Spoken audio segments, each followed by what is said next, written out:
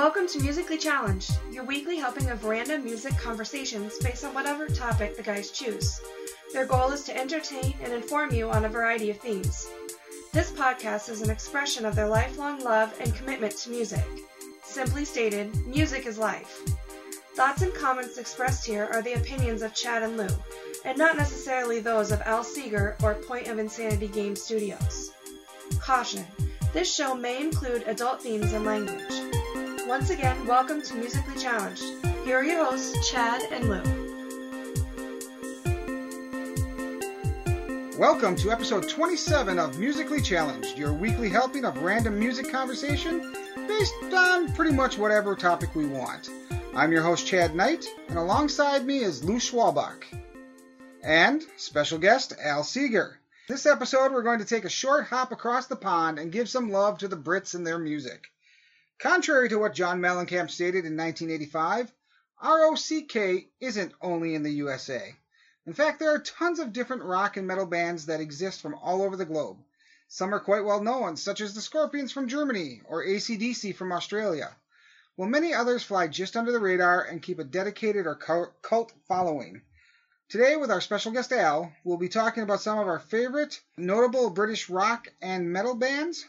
So, get your band logo jean jacket on and put your devil horns up on both hands while we get this show started. So, Al, you had a little something to add to this right off the beginning, huh? Yes, because originally we were talking about maybe doing an episode just on the new wave of British metal, but then, decided, okay, we'll just talk about whatever British musicians that we like. So, of the 5 bands that I'm going to be talking about tonight, 2 of them are strongly associated with the new wave of British metal. 2 of them actually predated it. And then there's one band I'm going to be talking about that's kind of that mid-ground where some people consider them part of the new wave, others don't. But I love a lot of the bands that I heard from that particular time period, or that started around then.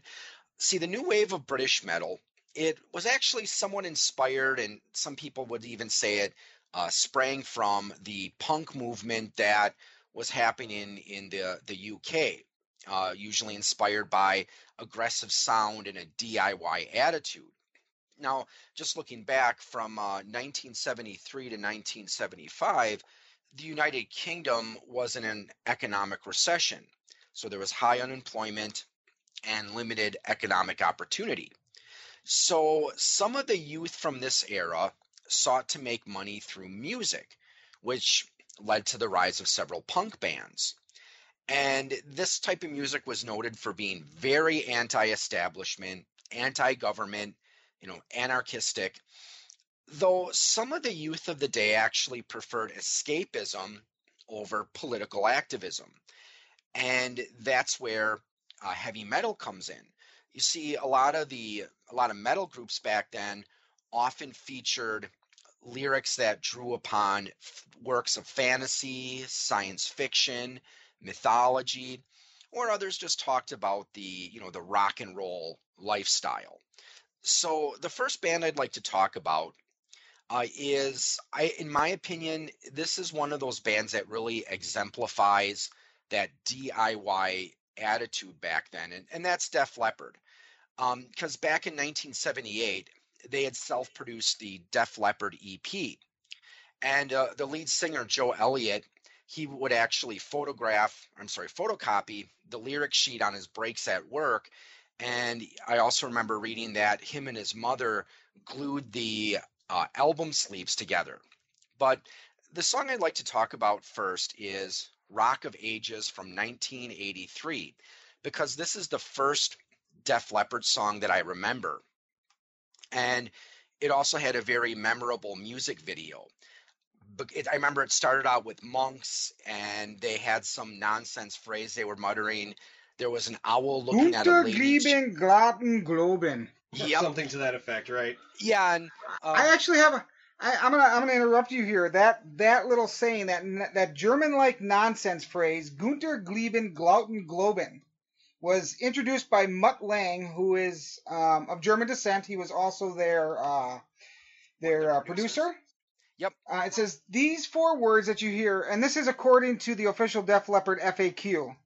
The 4 words you hear at the start of Rock of Ages mean nothing, though the band sometimes jokingly claims it means running through the forest silently. It's actually just German-sounding gibberish said by producer Mutt Lange during one of the later takes of the song. Lange was a perfectionist and would often do dozens and dozens of takes, and after repeatedly beginning so many with the standard count 1, 2, 3, 4, he simply started saying nonsense words instead. The band liking this one so much that they included it on the album. Mm-hmm. Yep. And were you aware of that? Yep, I remember reading about that. And so the video was really memorable. It started out with some monks. There was an owl looking at a lady chained to a tree. Joe Elliott pulled a comically large sword out of a stone. There's occasional shots of a chess game and Rick Allen's crotch in his Union Jack shorts. And, the person who directed the video, I'm sure when whoever pitched the concept for this video, I'm sure the guys in the song, in the band said, that's exactly what we were thinking about when we wrote this song. So let's take a listen to a little bit of Rock of Ages.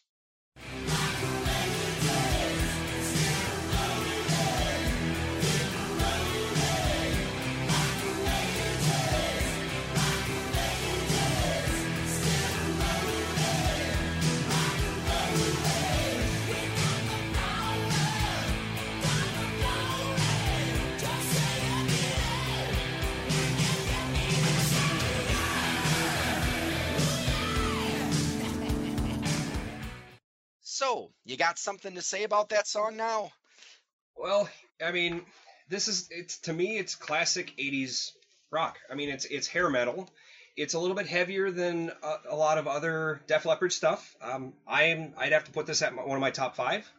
I really enjoy it as their newer stuff. I mean, some of their older stuff rocks a little harder, but I like this one. I think it works out rather well. It's just a good rock song for the 80s. Yeah, I mean, we're of course we're talking about the musical with Tom Cruise in it, right? No. Oh, Jesus. No. It's a great song. It's great Def Leppard. It's that classic, heavy metal that they were so well known for. It was heavy metal that was on the edge, because as heavy metal fans, we would listen to it, and then older people, parents, that kind of stuff would listen to it too. So you could kind of get both angles on that as far as who was listening to it, and it wasn't too heavy all the time. Common ground. Yeah. And because it was more, see, at this point they were starting to move away from the heaviness of their first 2 albums, On Through the Night and High and Dry, to more glam, radio friendly glam metal. Which, don't get me wrong, I'm not saying that in a bad way. I mean, Pyromania is a good album.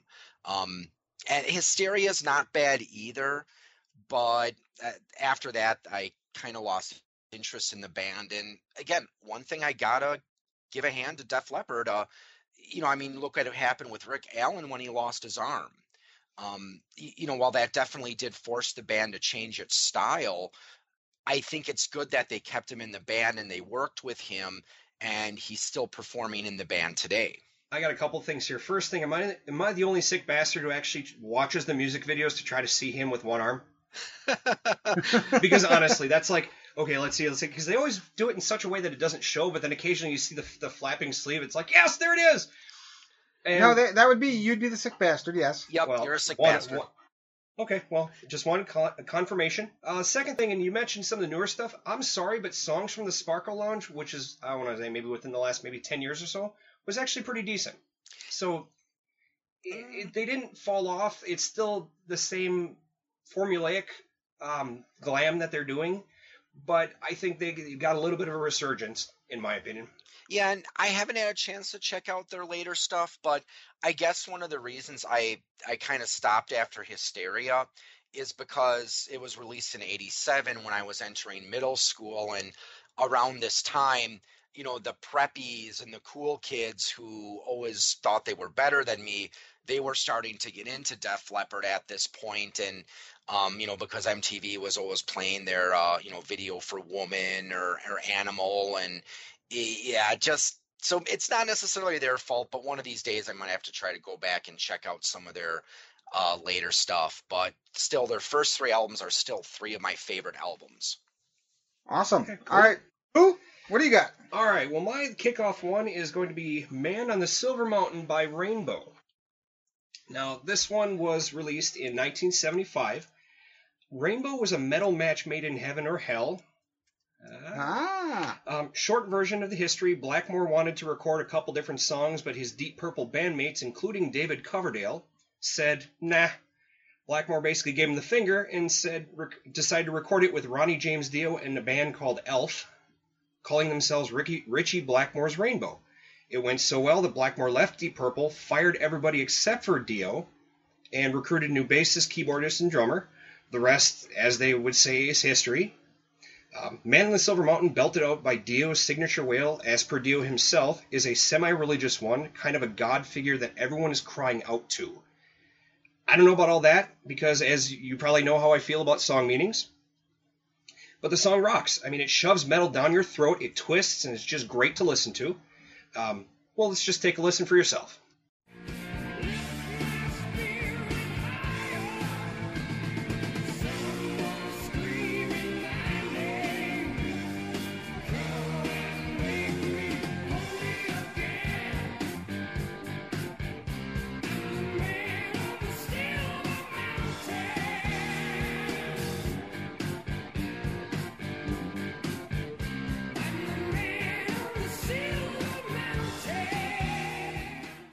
Now, two little pieces of trivia on this one. Dio is credited with popularizing the metal horns, so thank you for that.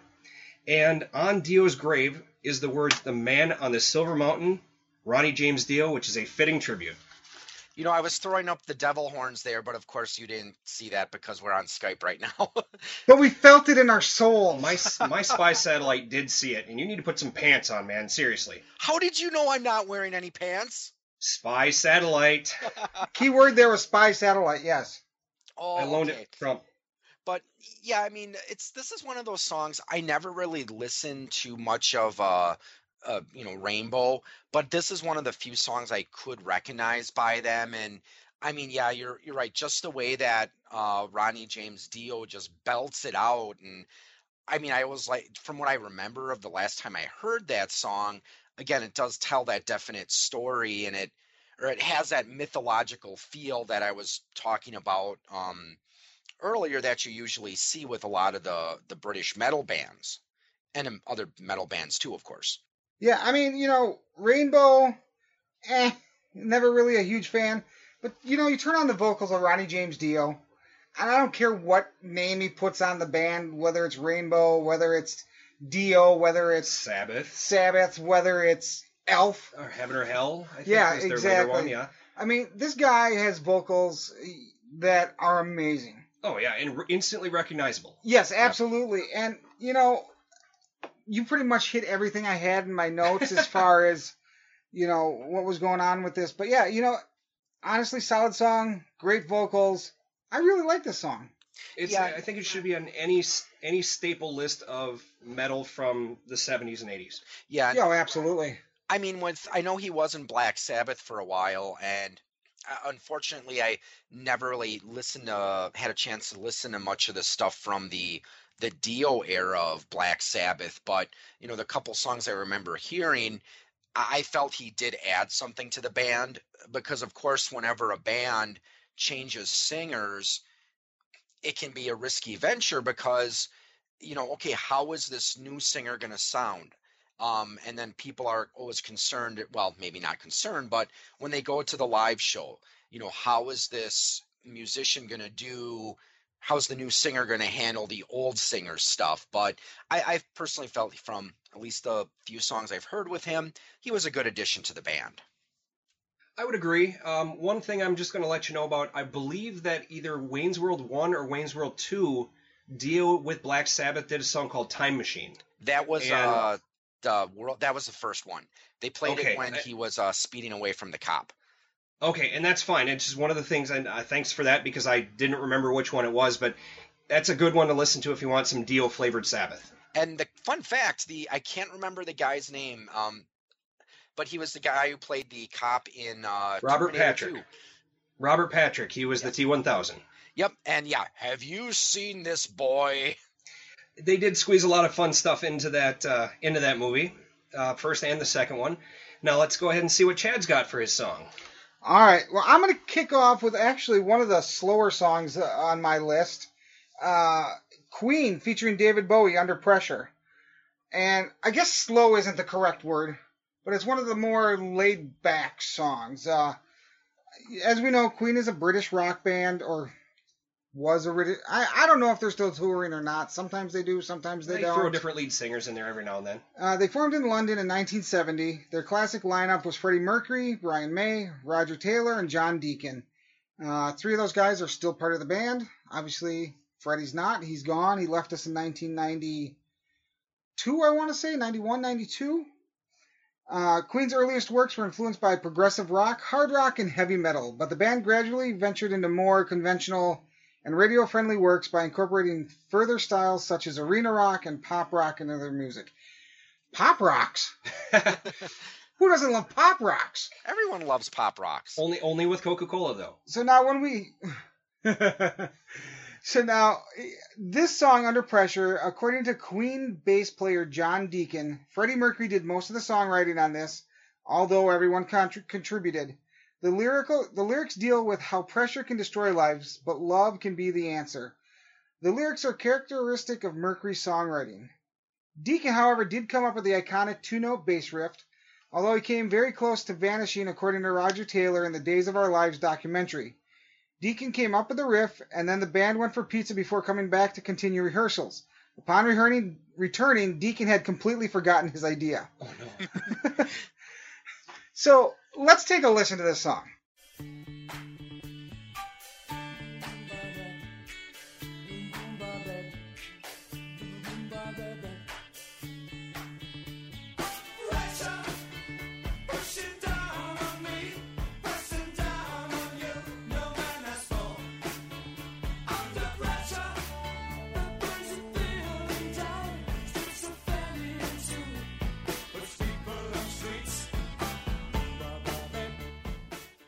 If you got a problem, yo, I'll solve it. Check out the beat while the DJ revolves it. Theft, that's right. Yeah, song theft. But anyway, now I've talked a lot about Queen. David Bowie, who passed away in 2016, unfortunately, just a great artist in his own right, and then lending his talents to this song. This is absolutely one of my favorite Queen songs. It's classic Queen with a little David Bowie thrown in. Does it get any better? There's really not a whole hell of a lot to say about it. I mean, it's a good song. Everybody from that era is going to recognize that first few notes. Anybody from the 90s and forwards is going to recognize it, as Al brought up, as a Vanilla Ice song that, according to Rob Van Winkle himself, it's not theft because it has, and I don't even know how he described it, but he added an extra beat to it. He's like, this is mine, this is theirs, it's not theft. I'm like, really, dude? Yeah, and the courts didn't see that way because he ended up paying royalties to Queen. Yeah. And the funny thing... Rightfully so. Right, absolutely. And the funny thing about Queen is, and all 4 members have said this in interviews at one time or another, ask us. Oh, yeah. They didn't do it to be stingy. They did it because you didn't ask a fucking question. Well, that's exactly right. Your parents always tell you this, and you can correct me because both of you are parents, correct? Yes. Yes. All right. Have you ever uttered the phrase, if you catch the kids doing something, you should have just asked me? Oh yeah, absolutely. Which is a bullshit phrase, and I tell that coming as somebody who has gotten that talked to before, doesn't work that way. Yeah. It's not true though. Not all the time. It can be a bullshit phrase, and sometimes it's used to prove a point. Exactly. As a parent. Right. Yeah, and I agree with what you were saying before, where again, not really as slow, but more laid back, because it does have a very soothing feel with it. And, honestly, for the longest time, I did not realize that was a duet with David Bowie. I always thought it was just, Freddie maybe, dubbing his voice for the second part. Right, because their voices are very similar when you put them right next to each other. But they complement each other so well. They do. Maybe... All right, Al. It's back to you, man. Back what you to got? Me. Okay, my next song, this is another one of those great groups from the new wave of British metal, and that is the legendary group Iron Maiden. This is their 1986 song, Wasted Years. Now, this isn't really my favorite Iron Maiden song. It ranks up there, but it's an awesome song. It's memorable because it's one of the first Iron Maiden songs I remember. I also loved the cover to the album it came on, Somewhere in Time. Now, have you guys ever seen the full album cover for Somewhere in Time? Doesn't ring a bell. Okay. Well, one of the things that's fun about looking at the full album cover, there's a lot of little Easter eggs in there that call back to their songs or their previous albums. For example, the Bruce in that is holding a brain, which, one of their previous albums was Peace of Mind. Also, there's a sign, Long Beach Arena, which was one of the venues in which they recorded their Live After Death album. One of the buildings has a picture of Icarus with his wings burning, a reference to the song Flight of Icarus. And there's also a clock that reads 23:58, which you guys know what time that is, right? What was the number again? 23? 23:58. 2 minutes to doomsday? 2 minutes to midnight. So, of course, because they use the 24-hour clock over there, and 2 minutes to midnight was, of course, one of their songs. But we're not going to talk about that particular song. Instead, let's take a listen to a little bit from Wasted Years.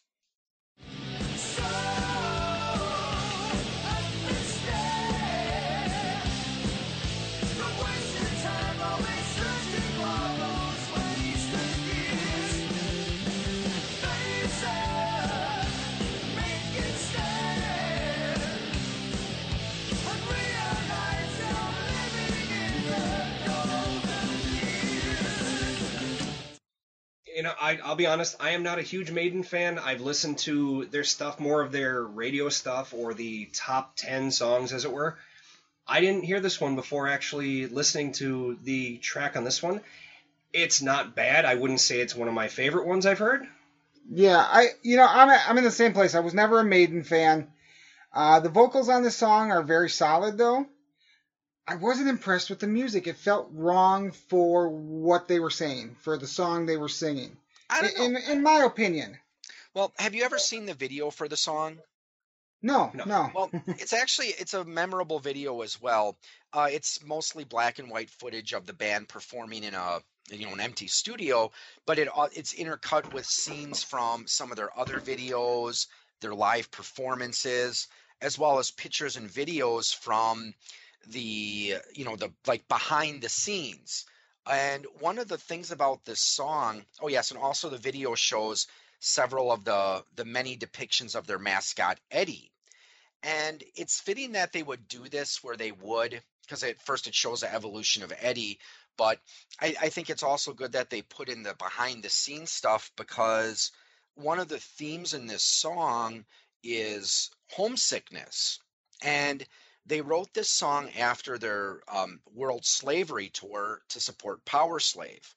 And during this time, they spent 331 days on tour and played 187 shows. So, I mean, can you imagine being away from your family and your friends for almost an entire year? But as the chorus says, the message here, though, is you shouldn't waste your time looking back on that, and instead look towards the future, look for what's going to come. Right. No, I agree with that, and I get that, but, like I said, to me it's just kind of an song. Okay. I don't know. I think we should move on to Lou. I'm going to follow up we're going to go with a Deep Purple song, seeing as how we talked about a little bit of Deep Purple before, and that's Fireball, released in 1971. I could have gone the easy route and done Smoke on the Water, because that's what anybody would do, but where's the fun in that? Sure, it's one of the most easily identifiable and revered riffs in the history of rock and roll, but there's not much I could really add that hasn't been said, so instead I chose Fireball. Beforehand, though, a little history. Deep Purple formed in 1968, are one of the most well-known hard rock bands from England. Together with Zeppelin and Sabbath, they've been referred to as the quote-unquote unholy trinity of British hard rock and heavy metal in the early to mid-70s. They had the distinction of being listed in the Guinness Book of World Records as the globe's loudest band in 1972, for their London Rainbow Theatre concert, which hit a staggering 117 decibels that knocked 3 concert goers unconscious. Sweet. Kind of awesome. Of course, since then, volumes have gone up, but for that time, it was huge. They split up in 1976 due to many of the band members at the time wanting to do solo projects. I say at the time because they've also gone through what would seem to be a nearly record number of shuffle-ups between 68 and 76, each one being listed as a Mark. The one that most people know and is commercially successful is Mark II, Ian Gillan on vocals, John Lord on keyboard, Roger Glover on bass, Ian Pace on drums, and Ritchie Blackmore on guitar. The Mark II lineup reconvened in 1984 for a short stint, yet after more drama, they've been rocking ever since. For the purist, like I would consider myself a bit of a purist, the early 70s Mark II will always be the defining moment, which is also what gave us Fireball. I got a little bit more, we'll take a listen here quick.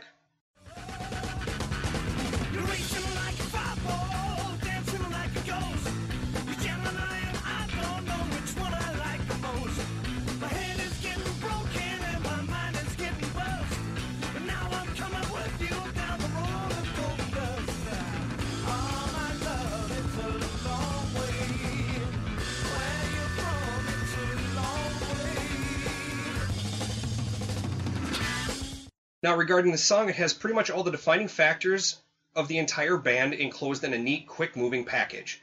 High-speed drumming, high-speed singing, great guitar and bass work, and a tight approach to the organ work. Not that organ, but yeah, anyways. I like other Purple fans, love the classics, Highway Star, Hush, Woman from Tokyo, but after I found this one, my favorite shifted. I think it's a great song by an amazing band. Well, Lou, I hate to disagree with you. No, you don't. Okay, let me rephrase that. Lou, I'm going to disagree with you. I thought the song was pretty much I wasn't impressed. There's some solid music going on there, I'll give you that, but the song just, it didn't make me feel anything. And music should make you feel something. And this just didn't. Fair enough. Maybe I should have taken my organ out and played with that. Well, go right ahead. Where they can't see. Well, actually, Lou could see you playing. Disabling my satellite. Disabling my satellite. What do you think, Al? What's your thought on the Deep Purple song? It's okay. I mean, I never really listened to much. I have to say, of the songs that I can identify them, you mentioned Highway Star, and that's probably the one that I always go to. It's one of my favorite video games, Rock and Roll Racing for the Super Nintendo. It's a very good game, yeah. Oh yeah, and they included you guys go ahead and talk video games. They actually included a very good version of that song in there. But yeah, I mean, like I said, I personally don't have much emotional attachment to Deep Purple, other than Highway Star. I mean, yeah, they're good, but not really a band that I've listened to a lot. And everybody's got their own, like, you went more of the Iron Maiden route, I went more of the Purple route. So, I mean, it's great to have differing opinions. Absolutely. And speaking of things that are different, Chad, what's the next one? Actually, this one is from a band that I'm not a huge fan of, but I love this song. Judas Priest, Living After Midnight. Now, Judas Priest is an English heavy metal band formed in Birmingham, England in 1969. The band has sold close to 50 million albums. They are frequently ranked as one of the greatest metal bands of all time. I don't know why. Despite an innovative and pioneering body of work in the latter half of the 1970s, the band struggled with indifferent record production, repeated changes of drummer, and lack of major commercial success or attention until 1980, when they adopted a more simplified sound on the album British Steel, which is where Living After Midnight came from, which helped shoot them to the rock superstar status. In 1989, they were named as defendants in an unsuccessful lawsuit alleging that subliminal messages on their song Better by You, Better Than Me had caused the suicide attempts of 2 young men. So Living After Midnight, like I said, is a song by Judas Priest off of their British Steel album of 1980, which was their first gold album in the United States, selling more than 500,000 copies, and it eventually went platinum. The song speaks to the hedonistic, rebellious spirit of the late 1970s and early 1980s and is among the band's most popular songs. On live performances, the line, "I took the city about 1 a.m., is sometimes changed to the particular city or venue the band is performing. For example, on the DVD Rising in the East, lead vocalist Rob Halford sings, I took the Bodukin about 1 a.m. in reference to the stadium in Tokyo that hosted the concert. On the Westwood One recordings from the 1983 U.S. Festival, Halford recites, I took some acid about 1 a.m. So like I said, I'm not a huge fan of Judas Priest. Really like this song. Great music, thunderous vocals, and all that. Let's take a listen to it.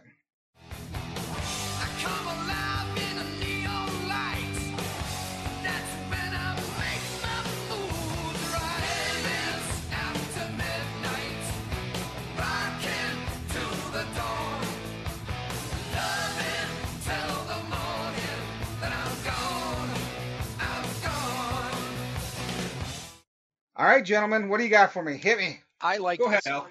I mean, I'm not a huge hardcore Judas Priest fan, but I did get, I have purchased some of their stuff, and I mean, I think I like about Living After Midnight, it's a happy song. It has that positive, I don't know, it just gives me a happy feeling. It's got a very uplifting sound. At least that's my opinion. It's got a positive beat. Absolutely. And that's cool how you said they would often, change it to fit whatever, town or whatever venue they were playing at. Right. No, and yeah, that's kind of a neat thing. Like I said, I'm not a huge fan. There's a few Judas Priest songs that I really enjoy. For the most part, they are a band that I would probably buy a greatest hits CD from, and I would have all the Priest that I need. Yeah, I would agree with that. Two things I had about this one here is, now, wasn't Judas Priest one of the bands that, like, somebody couldn't perform or whatever, so they pulled, like, somebody from a, like a cover band to replace maybe, I don't know, I don't think it was Halford, but it was somebody else. I could be wrong on this one. I thought somebody from a... I know they did break up with Rob Halford for a while, and I think the person who took his place was Tom or something Ripper Owen. I know his nickname was Ripper, but I don't know the exact story as to why they broke up, but it said that it was inspiration for the Mark Wahlberg film Rockstar. Okay. Second, I've got the internets in front of me. Tim the Ripper Owens. So yeah, he was their vocalist for a bit, and I haven't listened to any of the Owens era stuff, but a friend of mine, he recommends it, and he thinks it's really good. Now, one of the other things I was going to mention about this, I seem to recall my cousins, when we would go, the same ones that, if you remember, that I would watch wrestling with. Yep. Friday nights. Okay. Whenever their mom would get mad, instead of yelling Jesus Christ, it would be Judas Priest. So that is, I will always remember that, obviously, to my dying day, because I just remember that album being out there, and I think not British Steel, but what was the one that had like the eagles swooping down? You got me, man. Well, I know it. Not Turbo. There's someone out there screaming at their media player. No, it's this. Probably. Man. And send a message. Anybody who's listening, send a message. Wait, I got the internets in front of me, so let me see if I can find it. But yeah, it's like they did. Just scanning through the Wikipedia articles, they did have some tensions, and Rob Halford left to form the group Fight, but he had to stay with the band for a little bit because of the contract. Let's see. Screaming for Vengeance. Yeah, that's the one with the Eagles. Screaming for Vengeance. And I just remember that cover because it was very metal. Yeah, the one that always gets me is Painkiller. Because I ended up picking up that album because one of my favorite video games is called Brutal Legend. And Rob Halford actually does the voice for one of the villains in that game. And there's a part where you're in this first big battle, and they play the song One Shot at Glory. And I heard that song, I'm like, I shit my pants in joy, and then I went out and got the album because it was just so awesome. But yeah, there's a lot of good songs on Screaming for Vengeance. Electric Eye is one of my favorite ones. Screaming for Vengeance. But anyways. All right. Well, let's bring it back around to you, Al. What do you got next? Okay, so next I've got one of those bands that was actually active before the new wave of British metal, and that is Black Sabbath. So probably one of the most influential metal bands of all time. And unfortunately for this one, I am going to be taking the easy route by choosing one of their more well-known songs, and that is Iron Man from 1970. And this is from, of course, Paranoid, which I think many heavy metal fans would consider that to be, that's one of the albums that should be in every heavy metal fan's music collection. I would agree with that. Yep. I would have to say it would have to be just in everybody's music collection. So the actually the place where I first remember hearing Iron Man was when I used to watch wrestling. And for a while, the tag team, the Road Warriors, used Iron Man as their ring entrance music. So, of course, it's driven by that very famous guitar riff. So why don't we just take a listen to Iron Man for a moment.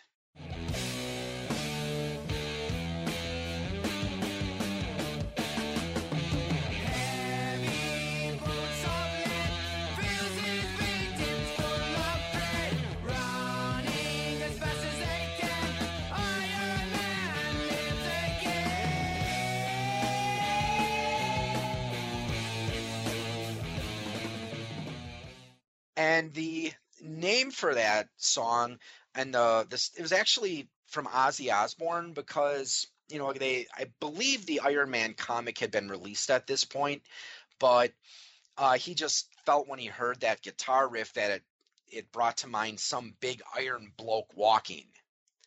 So what do you guys think of Iron Man? It's the song, it's the album. I mean, it's all part of the whole package. Iron Man is one of those songs that everybody knows the song. I don't care if you listen to heavy metal or if you listen to country. You know the song. You've heard it somewhere. And probably from the movie. The movie. Or but it's just very, very popular on, not just, your modern rock stations, but also a lot of times whenever they, do classic rock or classic rock stations, you're going to hear Iron Man somewhere in the rotation. Well, and it's one of those things. It's one of those songs that I'm sure has been covered a million times. Mm-hmm. And I would say that, you will still hear this every once in a while. You'll hear this song on IFC, which is our top 40 station in town here. At night, sometimes you will hear Iron Man. Huh. It's one of those things where it has an overall appeal. It doesn't matter if you're a millennial. It doesn't matter if you're a Gen Xer like us. It's just one of those things. It's one of those bands, one of those songs that has influence over the last 40 years. And I think if it's played on IFC, what I'm thinking, it's probably one of those bathroom break songs. Because, and hear me out. If you think about it, modern songs are usually maybe 3 to 4 minutes. Yep. Because, honestly, people nowadays don't have the attention span to stick around for a song. So what they'll do is they'll put on something like Freebird or Stairway to Heaven or something like that, because then they got enough time to take a dump, they got enough time to go have a cigarette, have food. It's a shit song. I think DJs actually call it as such. But now, because you don't want to put Zeppelin on there, you don't want to put Stairway or Freebird, but Iron Man, because Iron Man is still a Marvel character, even though it's not what the song's about, they can play this on the top 40 station and get their longer song, finger quotes, so they get their bathroom break. Go have a smoke, go take a dump. There we go. Yeah, and another friend of mine, when you mentioned the bathroom break song, there was this one radio DJ. I don't remember the guy's name. This was one of the stations I listened to back in like high school. So this was about so AM.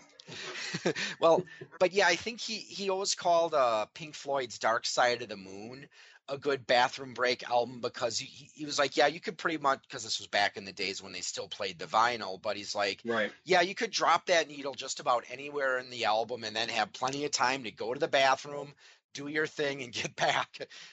That's about right. That sounds about right. And it does tell a good story too, because it's essentially about a self-fulfilling prophecy, because you got this guy that goes into the future. He sees some sort of, bad event, he comes back, he's turned to steel in the great magnetic field, and no one can understand him anymore, so he gets kind of frustrated and kills everybody. Thus fulfilling the prophecy. Exactly. It sounds more like he turned into Doctor Doom than Iron Man, but at the same time, I digress. All right, Lou, what do you got next? We're going to go with Easy Living by Uriah Heep. Nice. Now, 1972, this song was penned by Ken Hensley. It's a really fast-tempoed song, really short. It's actually under 3 minutes, which is very surprising for the 70s, especially for a rock song in the 70s. But please don't hold that against him. This song has a great rock beat, and believe it or not, could very well be potentially spiritual. The general consensus about the meaning of the song is that it's a guy who either finds a higher power or becomes quote-unquote born again or finds a significant other in his life. We're going to go again, as you listeners know, how I feel about meanings when it comes to songs. He doesn't believe in them. For new listeners, here it goes. I don't give a shit. Regardless, if it's about finding God or finding his woman, I don't care. I think the song rocks. It's always been one of my favorites. Let's just take a quick listen. This is a thing I've never known before. It's called easy living. This is a place I've never seen before, and I've been forgiven. Easy living, and I've been forgiven since you've taken your place in my heart.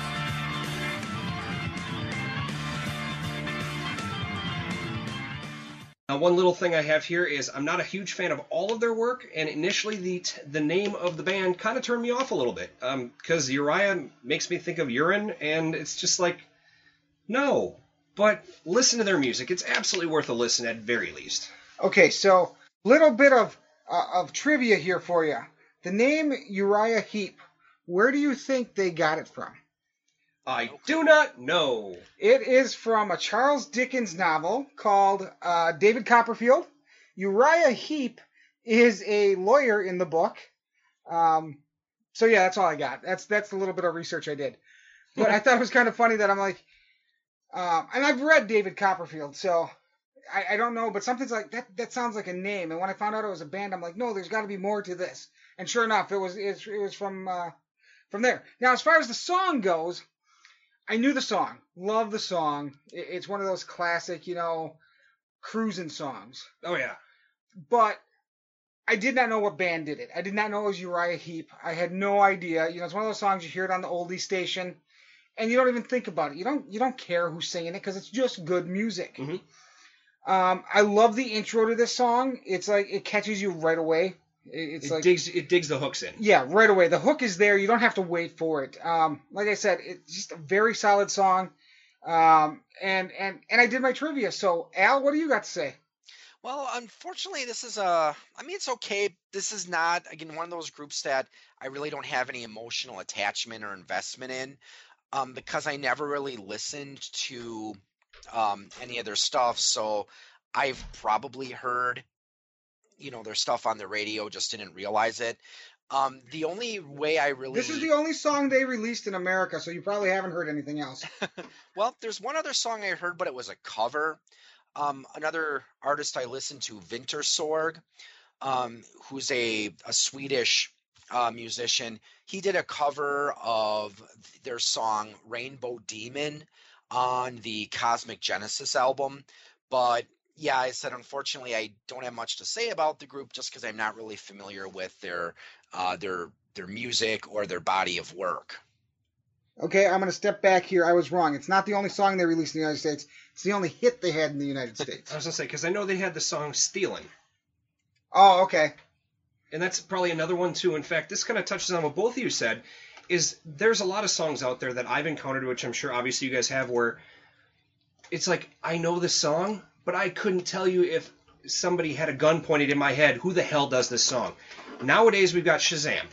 It's great. We don't have to wait for the Ask DJ to come on and be like, And that was such and such, because half the time they'd always do like one of the 10 songs they just played. Right, they do the last song, and you're like, but 3 songs ago. Right. Yeah, and I know that's part of the problem, I think, with commercial radio is sometimes they only play the songs that, are considered radio friendly or more commercial friendly. That's going to go for that wide stream appeal where, the band might have a lot of other really good songs. It's just for whatever reason, the DJs just don't give them any airtime. And I think in some regards, it's like if you have bands that maybe they've got their 4 minute long songs that, are more radio friendly, but then they might have some, 8-9 minute long songs that are really good. It's just, you're probably never going to hear them on the radio. I have to say, that's why I kind of dig like the shows like Sammy Hagar has an evening show, and Alice Cooper, Nights with Alice Cooper. Yep. He plays a lot of like the deep cuts and B-sides, and thank you, man. If not that you're listening, but thank you. Well, of course he is. Yeah. Oh yes, I'm sure. Maybe in the next couple of weeks you'll even get an email from Alice Cooper saying, "Hey, I'm glad you a like cease my and show." desist, probably. And if you are listening, Mr. Cooper, if you would like to sponsor Point of Insanity Network, sorry. I don't think any of the 3 of us would say no. No, we would not. All right, so now it comes the time where we get to move to our third person on what his song is. So, Chad, what you got for us? I have Pink Floyd's Welcome to the Machine. So Pink Floyd was an English rock band formed in London. They achieved international acclaim with their progressive and psychedelic music. Ooh. I know. Distinguished by their use of philosophical lyrics, sonic experimentation, extended compositions, and elaborate live shows, they were the most commercially successful and influential groups in the history of popular music. Welcome to the Machine is the second song on Pink Floyd's 1975 album, Wish You Were Here. Written by bassist Roger Waters, it features heavily processed synthesizers and acoustic guitars, as well as a wide range of tape effects. The song describes the band's disillusionment with the music industry as a money-making machine rather than a forum of artistic expression. The plot centers on an inspiring musician getting signed by a seedy executive to the music industry, The Machine. The voice predicts all of his seemingly rebellious ideas. You bought a guitar to punish your ma. You didn't like school, and you know you're nobody's fool. His illusions of personal identity are further crushed with the lines such as, "What did you dream? It's all right. We told you what to dream." Let's take a listen. Welcome, my son. Welcome to the machine.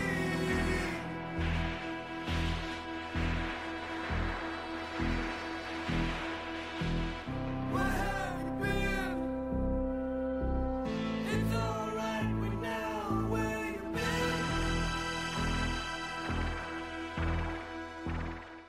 And now that I'm done telling you what to listen to, it's just Pink Floyd is one of those bands, well known, yes, very much a psychedelic, experimental type music.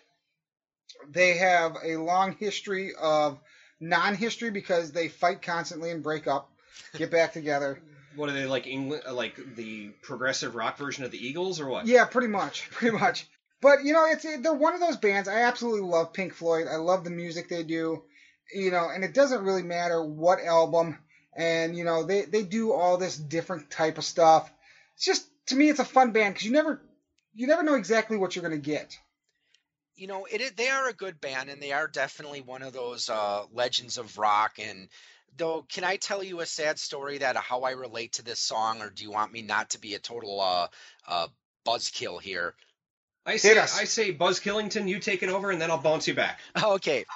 See, one of the reasons this song, I like the song, don't get me wrong, but unfortunately it does bring back certain memories to me because back in 2006, I was kind of forced to leave a job that I really liked and I really enjoyed, and it gave me a chance to use a lot of my creative, desires or creative abilities.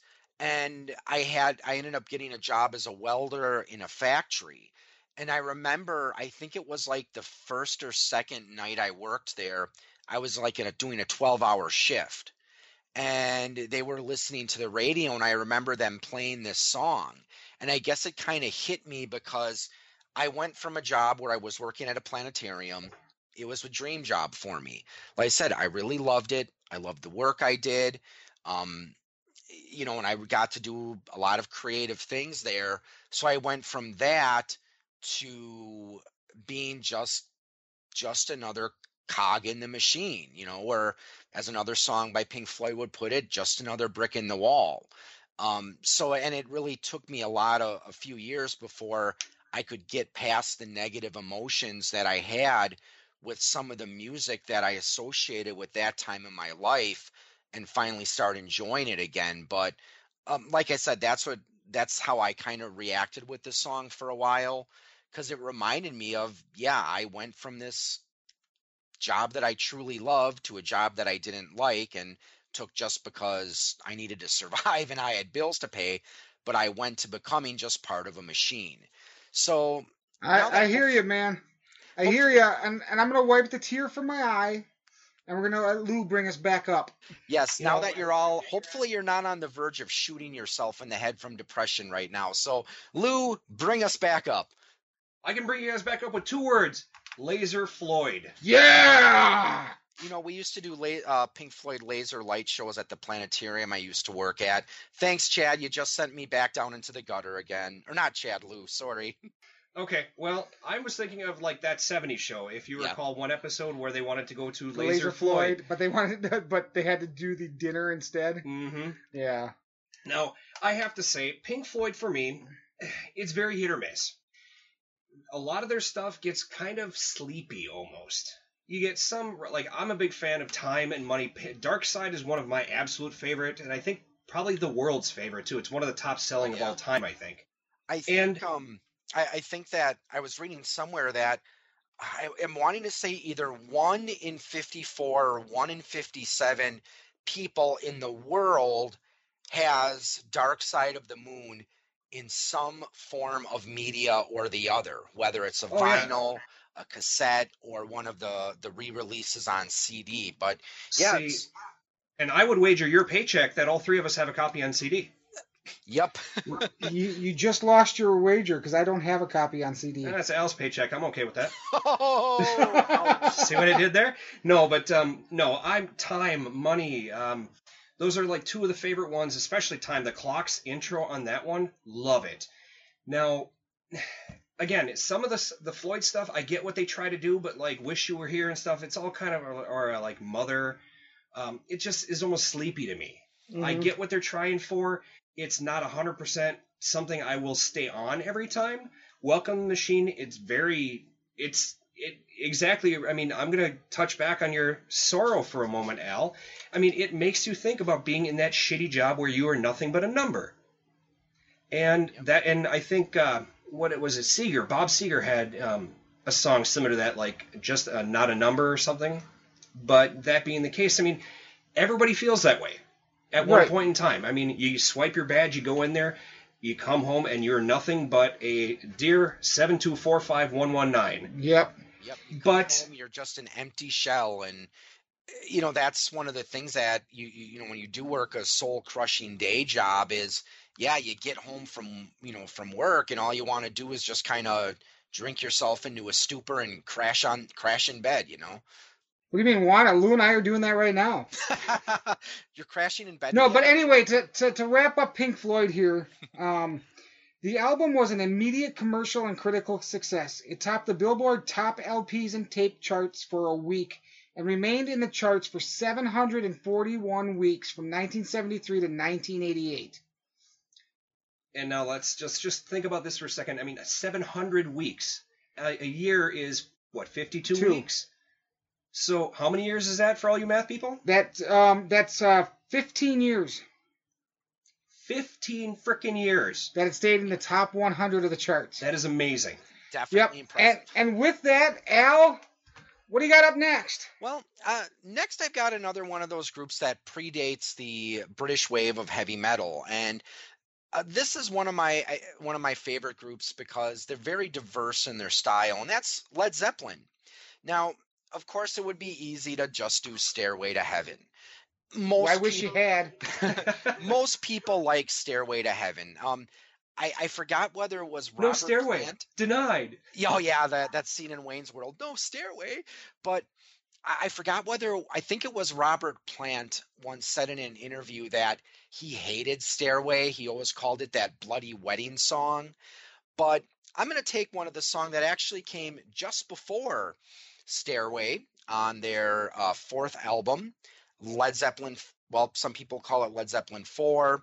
Other people call it Zoso because of the 4 symbols that they had on the album. Each one to a fun fact. Each one to Also identify known a as different Ruins. band member. And that's Battle of Evermore from 1971. And Jimmy Page came up with much of the music while he was just messing around on John Paul Jones's mandolin. And he had actually never played a mandolin before.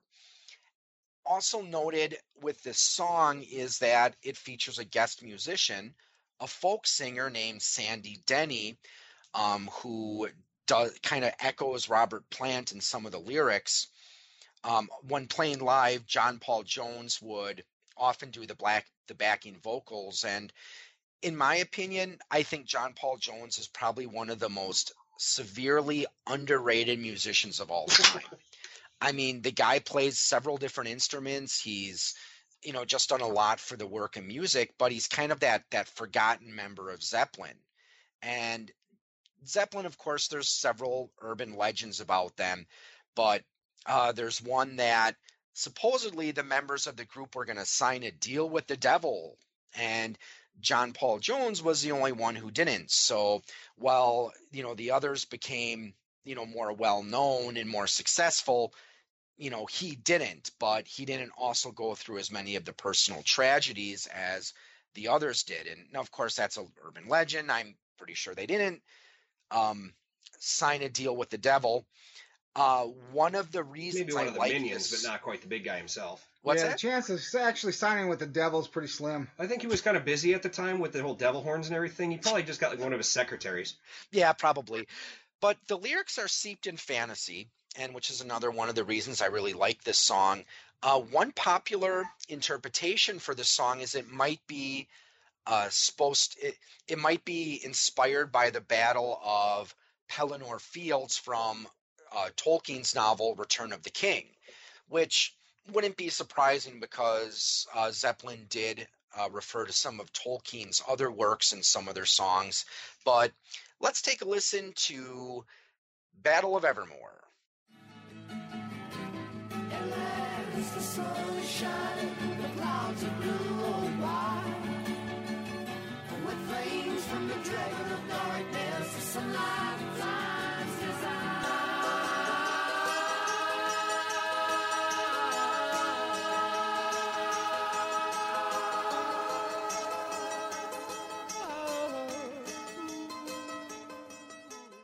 All right, Al, are you ready for the spanking? I'm going to guess you're probably not too crazy about this song. No, this song was, it made me sad Oh, how so? because it's just so boring. I'm sorry, I know you like the song, and I wrote here that the lyrics could be really useful in a D&D campaign. I really don't see this song making any of my playlists. It was very slow. It was not Zeppelin in my opinion, and really it wasn't. It was Robert Plant and Sandy Denny. I mean, it was on a Zeppelin album, but that doesn't make it Zeppelin, if that makes any sense to you guys. So you just feel that Battle of Evermore doesn't have the same general feel as a lot of their other songs do? Correct. That's why when you said I could have went the easy way with Stairway to Heaven, I'm like, you should have. Because don't get me wrong, I really like Zeppelin. I just really don't like this song. And I'm not going to rip it apart because it is what it is, but what do you think, Lou? Ruins 4, whatever you want to call it. This is one of the first Zeppelin albums I ever bought. Or CDs. We're going to go Same there. here. Who the hell buys albums back in the day? For me, I got at mine least. on cassette tape, but Woo! And so this is one of those that I would skip past because it didn't hold my attention. And it was one of those where, kind of to piggyback off of what you were saying, Chad, here, it's almost like they kept the recording going and they noodled around a little bit and it sounded okay. And the producer said, hey, we need some fillers, so throw this on there. They may have done this on purpose. In fact, they probably did. It just wasn't my cup of tea. I was more of the Heartbreaker, more of the Black Dog, more of the Rockin' Zeppelin with the stage lights and everything else. Don't get me wrong, telling a story, great. But honestly, in concert, this is the one where you go to the bathroom. See, I have to say though, I mean, I do think it fits well in where it's placed on the first side of the album, because you have Black Dog and Rock and Roll that are these these arena fast rocking songs. It slows down a little bit with Battle to Evermore, and then you have Stairway to Heaven where it starts out slow and then builds up into a hard rocking crescendo. So I can see that. Am I the only one that noticed that, or? No. I mean, listen to a lot of songs, they do that. I mean, let's think of Freebird, for example. It starts off slow, and then, like a lot of Southern rocks, it hits a certain spot, and then it goes crazy. Oh, yeah. And Zeppelin did this with Evermore and with Stairway. I don't know. I think they slowed it down too much. It's kind of like they went from fourth gear to first, and then they decided to actually kick it in to second and third when they went to Stairway. Yeah. And see, I think Zeppelin, in a way, it's kind of like Pink Floyd in that they're one of those groups that they're hit or miss with some people where, there's as we were talking about when we were discussing Welcome to the Machine, yeah, there's some songs that just really hit you where it counts, but then they have other songs that it's like, yeah, I'm just going to kind of fast forward past this song. Absolutely. And generally speaking, Ruins is one of those albums you can listen to, in my mind, almost the whole thing without skipping. That, unfortunately, is the one that ruins it for me. Yeah. I have to skip it. Yeah, and there have been some really good covers of it, though. The Wilson sisters, they did a good cover of it, and later in I'm wanting to say it was like 94, Plant and Page came together they did their song, or their album No Quarter, which was part of the MTV back when they would do like their acoustic rock specials. Yeah. I don't know if this was associated with them at all, but it was in the same general style.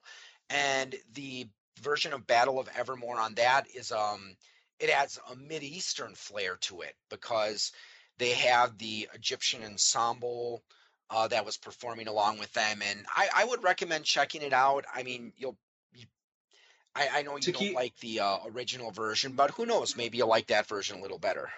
I'll keep an open mind. The Egyptian flair to it actually sounds kind of interesting. Yeah, I would say so. Yeah, and like I said, it is actually it is nice what they did with the with the style for that particular song, and it still has. I mean, because I know whenever a band is going to do like a remade version of one of their songs, I mean, some people just kind of roll their eyes like, oh no, they're going to ruin it. But, we have that expectation where it's not going to be as good as the original. But I personally think the version from No Quarter is just as good as the original. But that's just my opinion. All right, I think we need to move on with this. However, I want to put this final note on this. Instead of a mandolin, he could have sold me this song with a different instrument. That instrument, the sitar. That would give it the Middle Eastern flair, wouldn't it? Yeah, exactly. Actually, I don't know if they use a sitar on the No Quarter version. I'd have to look at the inside of the CD cover to see if they list the instrumentation. But anyways, moving on. How about an accordion? No. Yes. Or bagpipes. Nope. Oh, bagpipes would be badass. Nope. Actually, moving on. there's a group that I've heard that did do a version that did incorporate a bagpipe. It was a Celtic folk group. I think they were called Stone Circle, but they did I believe they did a version of this song that they extended it to like 10 minutes long, and they included a bagpipe in it.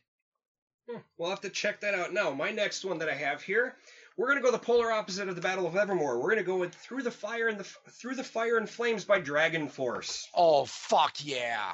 Oh, wow! Oh, yes. And Al wakes up! Now, this song came out in 2005, and anybody who has played Guitar Hero before knows and curses this song. The song is rated anywhere from 170 to 200 beats per minute, and it was bestowed upon us by the English power metal band Dragon Force. It originally came out in 2005, and it peaked at 86 and 61 in the US and Canada, respectively. Then, due to being a bonus track and used during the end credits of 2007's Guitar Hero 3 Legends of Rock, it took on new life. Following the release of the game, the CD sales increased by 126% in 1 week. Their digital downloads went from 2,000 per week to 10,000 per week nearly immediately. Let's just take a quick listen.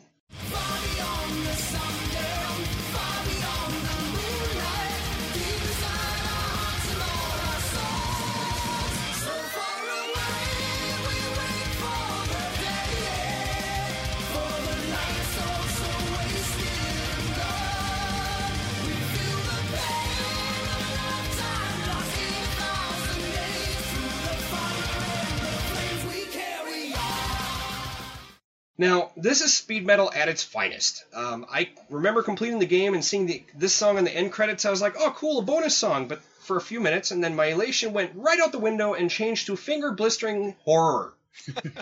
It was one of the first songs for me to garner a what the fuck when trying to play it due to the hyperspeed and disgusting amount of notes that one's expected to play.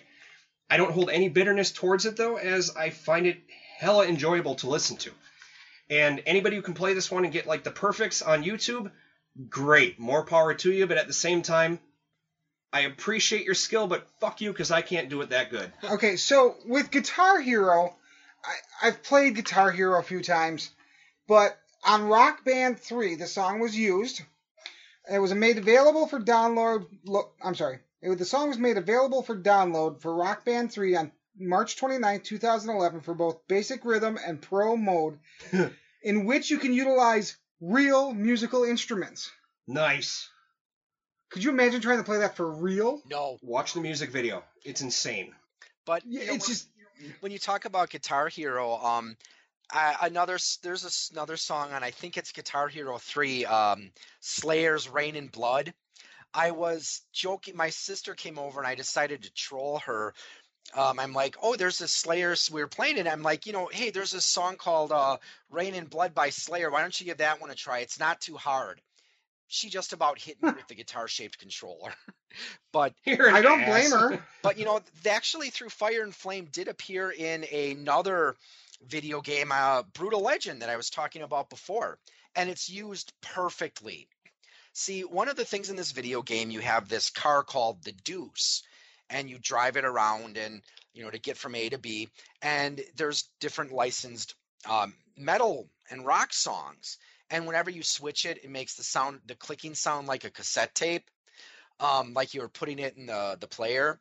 But Through Fire and Flames is one of the songs on there. And it takes place after your main character, Eddie, has defeated the villain that was actually voiced by Rob Halford.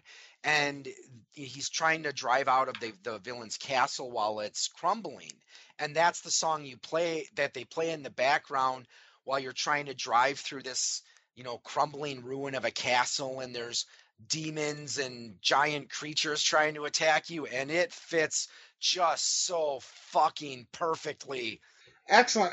Now, all I gotta say, it's a great song. The guitar work is superb.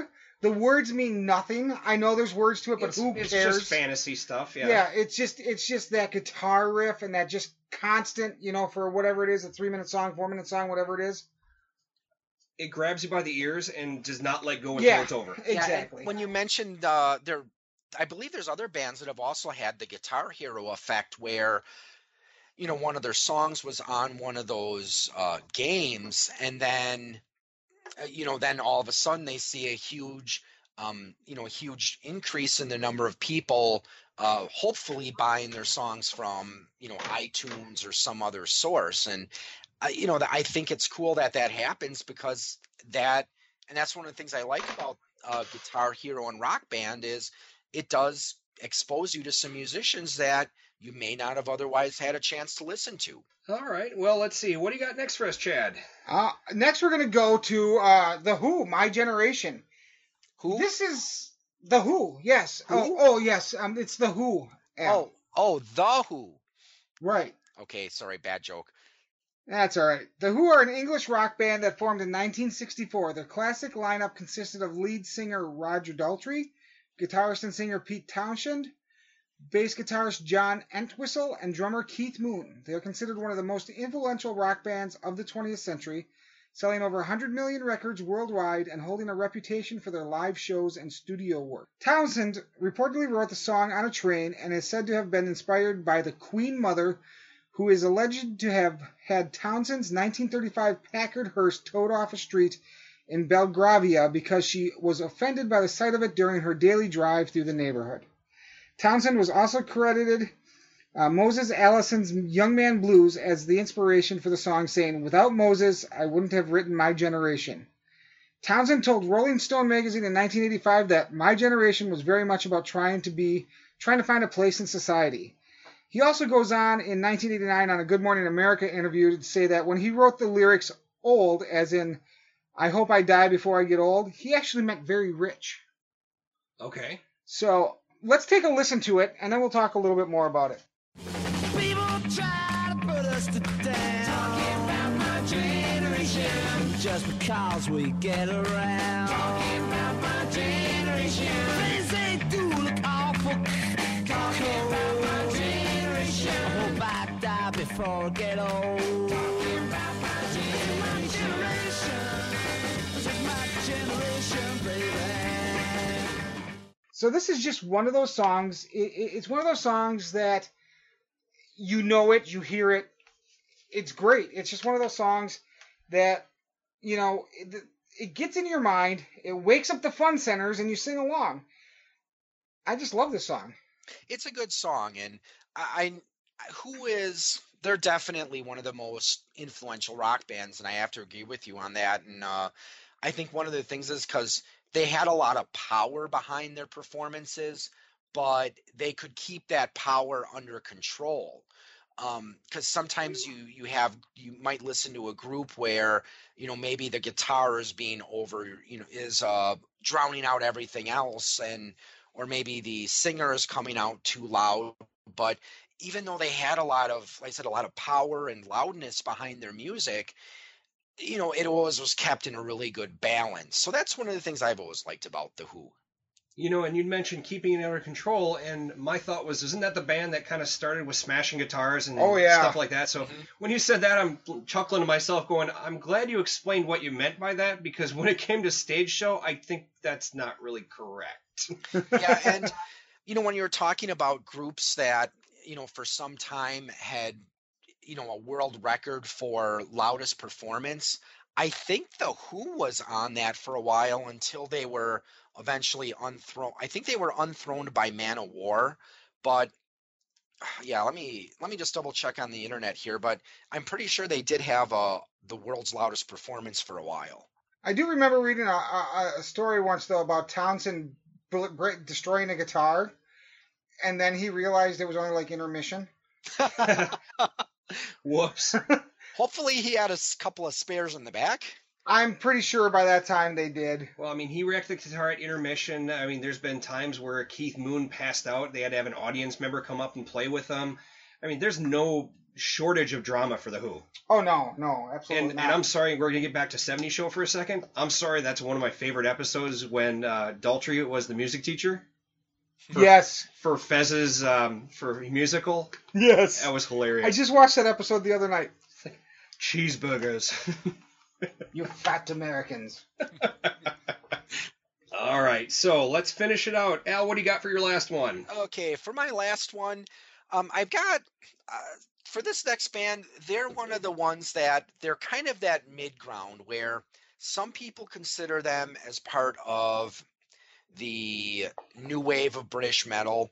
Others don't, and that's because they were active before the new wave of British metal was recognized. Though the lead singer for the band actually never considered themselves metal, and I'm talking about Motorhead. And the song I'd like to talk about is their 1980 hit, Ace of Spades. And this song always has positive memories for me because I still remember the first time I heard the song and saw their performance.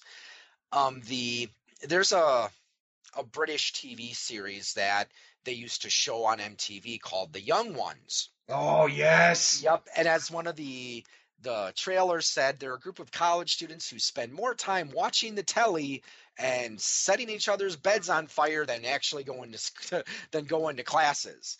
And With the exception of the fire thing, that's probably why I didn't do so well at UWMC. too much time watching the telly? Yeah, actually, Chad, you can probably attest to part of that. Yeah, because I was right there with them. That's why I didn't do so well.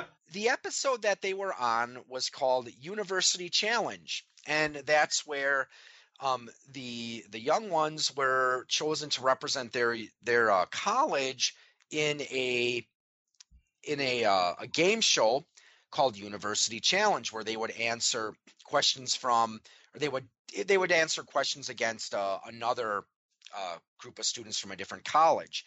And Neil, who was the long-haired hippie, he kept trying to remember what he was supposed to tell them. Then they're like, oh, we got to get to the TV studio by this time. And they're like, oh, that leaves us with exactly 2 minutes. And then they start, they're like, music. And then they start having Motorhead playing their song, and it intercuts with a performance by the band, as well as them trying to get to the studio. And like Vivian, the punk of the group, he runs by this one baker stand, grabs a donut, shoves it in his face, and then he does a hand gesture where it's like if you make a peace sign and then turn it so the back of your hand is facing towards the other person, and he does that gesture to the person at the counter, which because in the UK, that's the equivalent of giving someone the middle finger.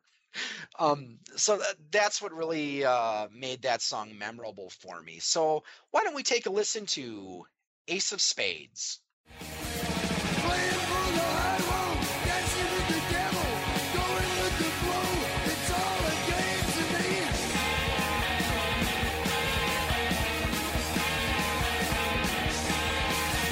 7 or 11, snake eyes watching you. Double up a quit, double strike a split. The ace of spades, the ace of spades. Now, I have to say, just to touch on that show for just a second, during the High Quiz Bowl is basically what it was. I just remember Adrian, because Rick Mayall was in this also. They put a P in front of it, so whenever his name came up, he came up as Prick. It was pretty entertaining. No, it's an entertaining show. Lemmy is a rock god. I mean, there's no other bones about it. We've talked about him on the WWF opening themes for Triple H. The guy's the man. I mean, it's a shame that we lost him in last year, or was it last 6 months maybe? It's not been a long time. No, it's a shame we lost him. The guy was insane. He was awesome. I have nothing bad to say about Motorhead. Considering how much drugs and alcohol that guy did, it's amazing he lasted as long as he did. No more than Motley Crue or Aerosmith or any of those other ones from the 70s. Well, I think it's like he used to drink like a bottle of Jack Daniels a day. Who doesn't? I don't. No, I'm kidding. I don't either. Okay. But anyway, this is what I wrote on here was Power, Speed, and Lemmy on vocals. It's the trinity of metal music. I mean, there is the vocals, the way his voice sounded. It wasn't like anybody else's. Mm-mm. It was just amazing. And I mean, I don't have a whole lot to say that you guys haven't touched on yet. I just, we'll miss you, Lemmy. And to go back to Brutal Legend, he actually played a character on that called the Killmaster, and of course it looked, just like him, and he used his bass music to heal. So if you've never played Brutal Legend, I highly recommend you give it a try.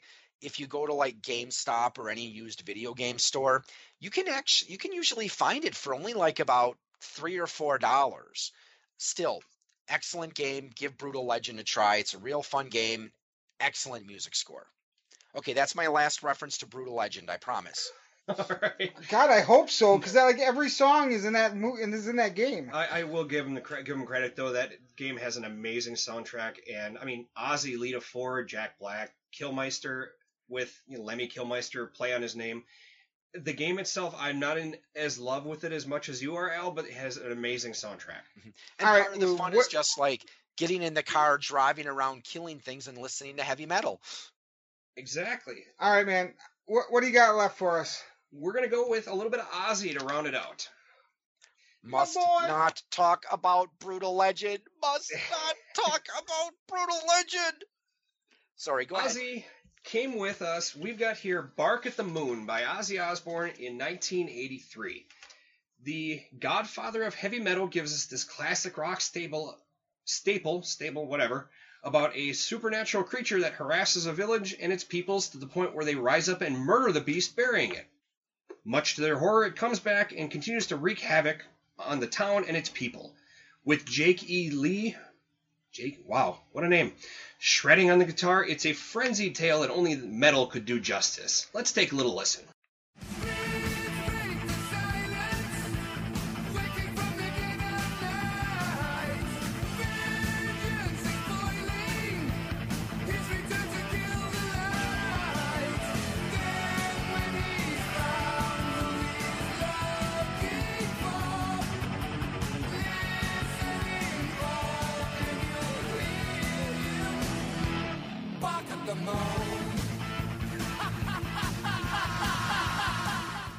Did you Now know the video Ozzy had... Osbourne was in Brutal Legend as well? I did indeed. The god of The- metal. Or guardian And- of metal, sorry. Godfather of heavy metal. Now, the video had more of a Jekyll and Hyde feel to it, but it still told the story pretty well. I've listened to a ton of Ozzy from back then to Forward to Black Sabbath to whatever solo projects. Between the reality show, the countless books and articles and interviews, there's nothing I can really say about the Ozman that, other than to reaffirm his influence on the genre, is 100% unquestionable. It is indisputable. It's freaking Ozzy. And Woo! did you know in Brutal Legend, there's this one cave area you can go to, and there's a bunch of bats that have Ozzy Osbourne heads? You know what, Al? You're a liar. No, there is. There is No, a part. no, you're a liar. You said you weren't going to talk about that game anymore. You're right. I'm sorry. So let's finish out. Ozzy was also in Little Nicky, where he actually bit the head off of a bat who was a demon and spit it into a container. Yes. The God. movie was terrible, but it was Yes. still Ozzy. Yeah, fair enough. Now, Ozzy, I mean, this is what I would consider classic Ozzy fare. Yeah. You know, it's very middle of the road for Ozzy. Great song, don't get me wrong. Love this album, by the way. But this song is I give it 2 thumbs up. I'd agree with that. What about you, Al? I like it, and as I recall, it actually had a pretty cool music video to go along with it. And Yeah, maybe that- Ozzy turns into a werewolf. what more? How can it get any cooler than that? But still, I mean, I don't know. It's like music videos seem to be a lost art. Maybe that's a topic you guys can tackle on a future show. But yeah, it's definitely Ozzy. I think in his prime. After he. Of course, after a front man with such a strong presence leaves a band, it's not surprising when they decide to go out on their own. And you got to give credit, whether you like him or hate him. He did have a really successful solo career after leaving Black Sabbath. Oh, yeah, absolutely. Shall we wrap this up? I think it's a good idea. All right, so the last one, I kept my most controversial British band till the end. So I'm talking about the Sex Pistols, and more specifically the song Anarchy in the UK. All right. So the Sex Pistols were an English punk rock band, and I don't know if I would give them the punk rock label. I would just call them a punk band. They're a bunch of punks, period. Formed in London in 1975, although they initially lasted just 2.5 years and produced only 4 singles and 1 studio album, never mind the bollocks, here's the Sex Pistols. Wow, that sounded so preppy for that. You hipster bastard. They have been called one of the most influential acts in the history of popular music, having initiated the punk movement in the United Kingdom and inspired many later punk and alternative rock musicians. The first incarnation of the Sex Pistols was singer Johnny Rotten, lead guitarist Steve Jones, drummer Paul Cook, and bassist Glenn Matlock. Matlock was replaced by Sid Vicious in early 1977. Originally issued in a plain black sleeve, the single was the only Sex Pistol recording released by EMI, and it reached number 38 on the UK singles chart before EMI dropped the group like a hot potato. It was a month after the band used profanity during a live TV broadcast. Whoops. So, in the documentary The Filth and the Fury, John Linden, which is Johnny Rotten, described the composition of the song's opening lyrics, explaining that the best rhyme he could devise for the first line, I am an Antichrist, was the second line, I am an anarchist. Linden confirmed that he is not an anarchist in a 2012 interview. A limited edition 7-inch picture disc of the single was released on 21 April 2012 for that year's Record Store Day. Let's take a listen to this song. Anarchy for the UK is coming sometime, and maybe I give a wrong time, stop a traffic line. Your future gleam is a shopping scheme, 'cause I wanna be anarchy.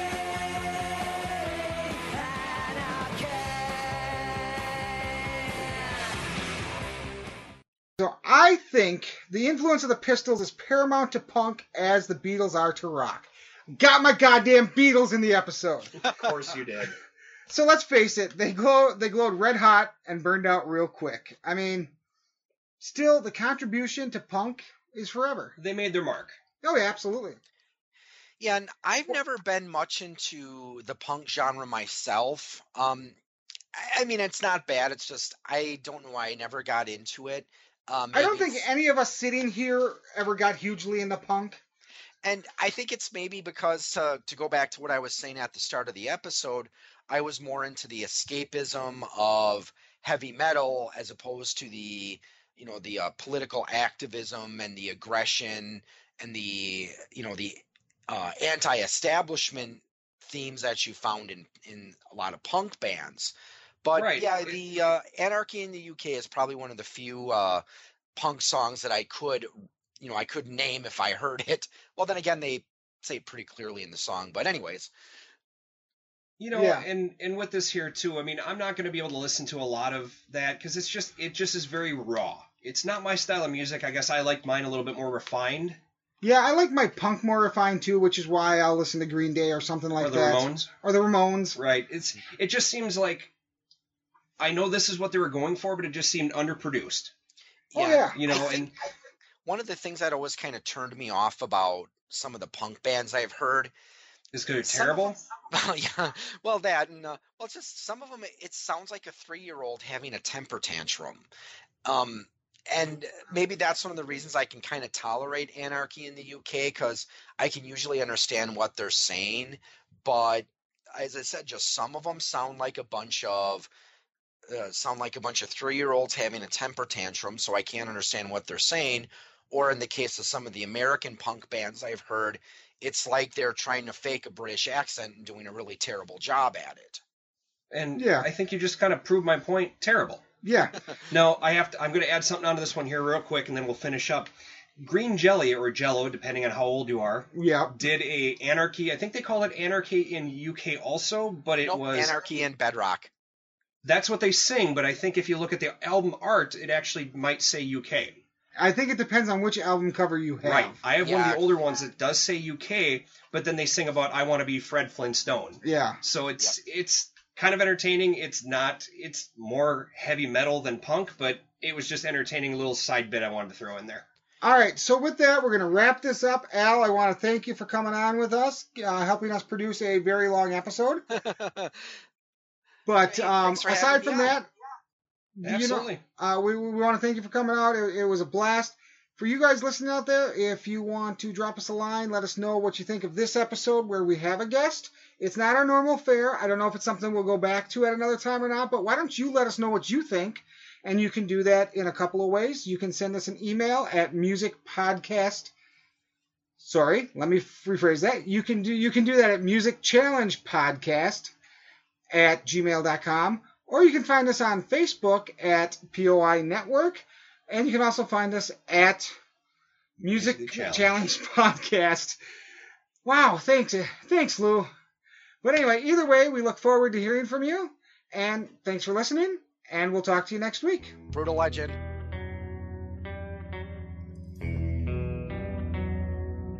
You have been listening to a program from the Point of Insanity Network. Visit us at poigamestudio.podbean.com for more shows. Follow us on Facebook and follow us on Twitter at POI Game Studio.